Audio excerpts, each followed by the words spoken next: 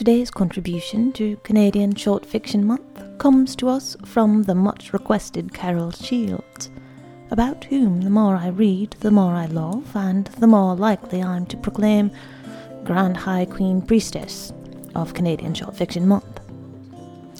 I'll toss up a few links on my website so that you can see what I'm talking about and maybe assign your own made-up pronouncements of nobility. Good evening. It's Tuesday, the 24th of February 2009, year of Canadian Short Fiction, and it's Miet's Bedtime Story Podcast. Various Miracles by Carol Shields. Several of the miracles that occurred this year have gone unrecorded. Example: on the morning of January 3rd, 7 women stood in line at a lingerie sale in Palo Alto, California. And by chance, each of these women bore the Christian name Emily. Example: on February 16th, 4 strangers, 3 men, 1 woman, sat quietly reading on the back seat of the number 10 bus in Cincinnati, Ohio. Each of them was reading a paperback copy of Smiley's People. On March 30th, a lathe operator in a Moroccan mountain village dreamed that a lemon fell from a tree into his open mouth, causing him to choke and die.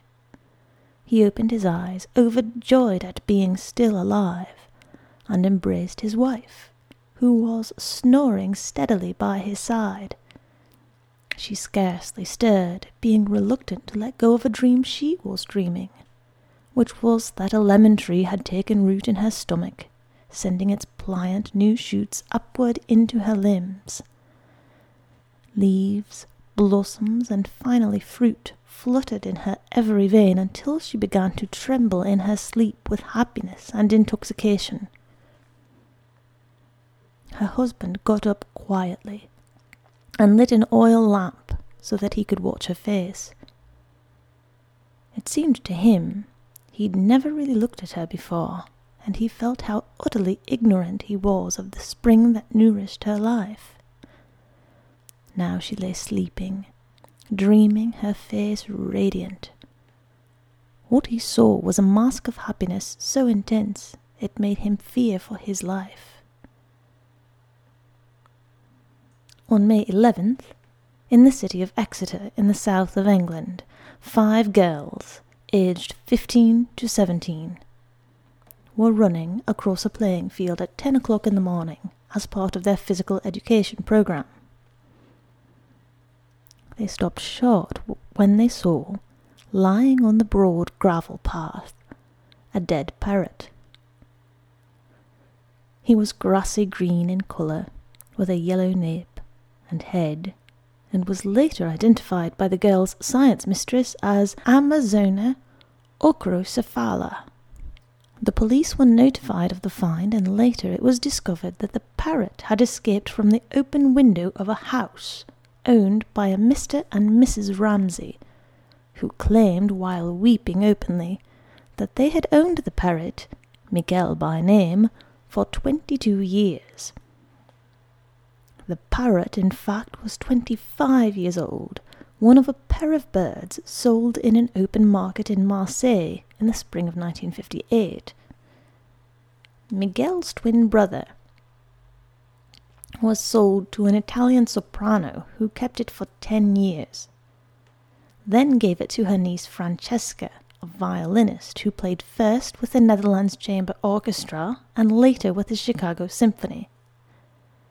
On May 11th, Francesca was wakened in her river forest home by the sound of her parrot, Pete, or sometimes Pietro, coughing.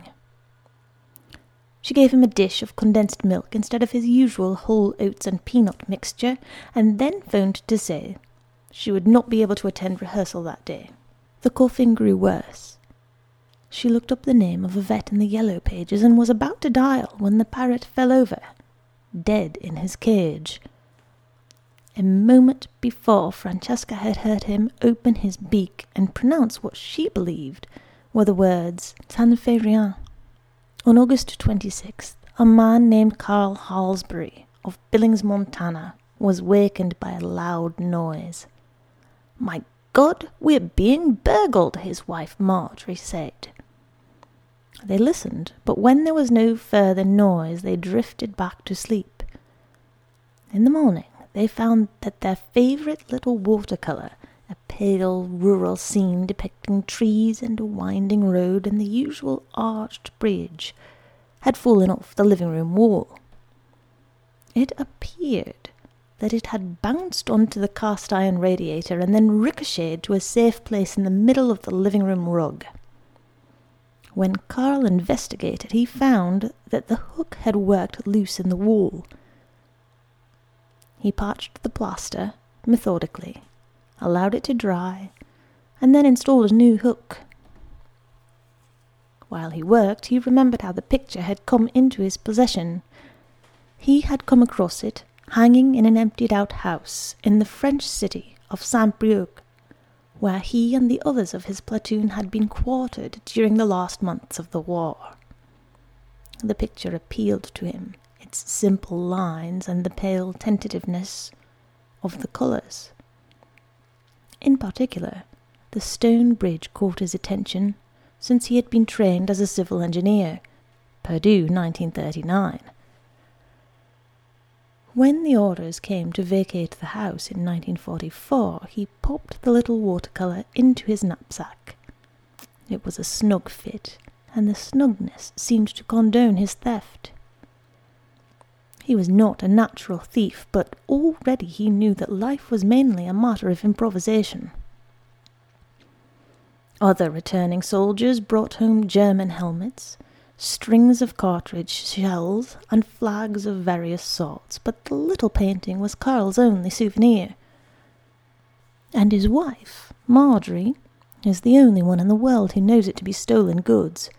She and Carl belong to a generation that believes there should be no secrets between married couples.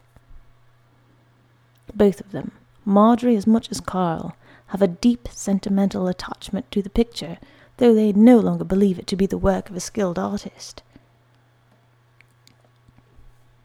It was, in fact, painted by a 12-year-old boy named Pierre Renaud, who until 1943 had lived in the Saint-Brieuc house. It was said that as a child he had a gift for painting and drawing. In fact, he had a gift merely for imitation. His little painting of the bridge was copied from a postcard his father had sent him from Burgundy, where he'd gone to conduct some business. Pierre had been puzzled and ecstatic at receiving a card from his parent, who was a cold, resolute old man with little time for his own son. The recopying of the postcard in watercolours, later Pierre saw all this clearly, was an act of pathetic homage, almost a way of petitioning his father's love. He grew up to become not an artist, but a partner in the family leather goods business. In the late summer, he likes to go south, in pursuit of sunshine and good wine, and one evening, August 26th it was, he and Jean-Louis, his companion of many years, found themselves on a small stone bridge not far from Tunis. "This is it," he announced excitingly, spreading his arms like a boy, and not feeling at all sure what he meant when he said the words, "This is it." Jean-Louis gave him a fond smile.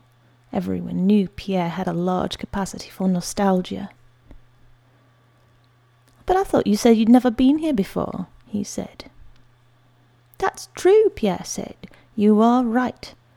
But I feel here," he pointed to his heart, "that I've stood here before." Jean-Louis teased him by saying, "Perhaps it was in another life." Pierre shook his head. "No, no, no." And then, well, perhaps. After that, the two of them stood on the bridge for some minutes regarding the water and thinking their separate thoughts. On October 31st, Camilla Laporta, a Cuban-born writer, now a Canadian citizen, was taking the manuscript of her new novel to her Toronto publisher on Front Street. She was nervous. The publisher had been critical of her first draft, telling her it relied too heavily on the artifice of coincidence. Camilla had spent many months on revision, plucking apart the faulty tissue that joined one episode to another, and then, delicately, with the pains of a neurosurgeon, making new connections. The novel now rested on its own complex microcircuitry. Wherever fate, chance, or happenstance had ruled, there was now logic, causality, and science. As she stood waiting for her bus on the corner of College and Spadina that full day, a gust of wind tore the manuscript from her hands. In seconds, the yellow typed sheets were tossed into a whirling dance across the busy intersection. Traffic became confused. A bus skittered on an angle. Passers-by were surprisingly helpful, stopping and chasing the blowing papers. Several sheets were picked up from the gutter where they lay on a heap of soaked yellow leaves. One sheet was found plastered against the windshield of a parked Pontiac half a block away. Another adhered to the top of a lamp-post. Another was run over by a taxi and bore the black herringbone of tire prints. From all directions, ducking the wind, people came running up to Camilla and bringing her the scattered pages. "Oh, this is crazy! This is crazy!" she cried into the screaming wind. When she got to the publisher's office, he took one look at her manuscript and said, "Good God Almighty! Don't tell me, Camilla, that you, of all people, have become a postmodernist and no longer believe in the logic of page numbers." Camilla explained about the blast of wind, and then the two of them began to put the pages in their proper order. Astonishingly, only one page was missing, but it was a page Camilla insisted was pivotal, a keystone page, the page that explained everything else. She would have to try and reconstruct it as best she could. The publisher said. This was late in the afternoon of the same day, and they sat in the office sipping tea. "I truly believe, Camilla, that your novel stands up without the missing page. Sometimes it's better to let things be strange and to represent nothing but themselves." The missing page, it happened to be page 46, had blown around the corner of College Street into the open doorway of a fresh fruit and vegetable stand where a young woman in a red coat was buying a kilo of zucchini. She was very beautiful, though not in a conventional way, and she was also talented, an actress who for some months had been out of work. To give herself courage and cheer herself up, she had decided to make a batch of zucchini oatmeal muffins, and she was just counting out the change on the counter when the sheet of yellow paper blew through the doorway and landed at her feet. She was the kind of young woman who reads everything: South American novels, Russian folk tales, Persian poetry, the advertisements on the subway, the personal column in the Globe and the Mail, even the instructions and precautions on public fire extinguishers. Print is her way of entering and escaping the world. It was only natural for her to bend over and pick up the yellow sheet and begin to read. She read, "A woman in a red coat is standing in a grocery store buying a kilo of zucchini. She is beautiful, though not in a conventional way, and it happens that she is an actress who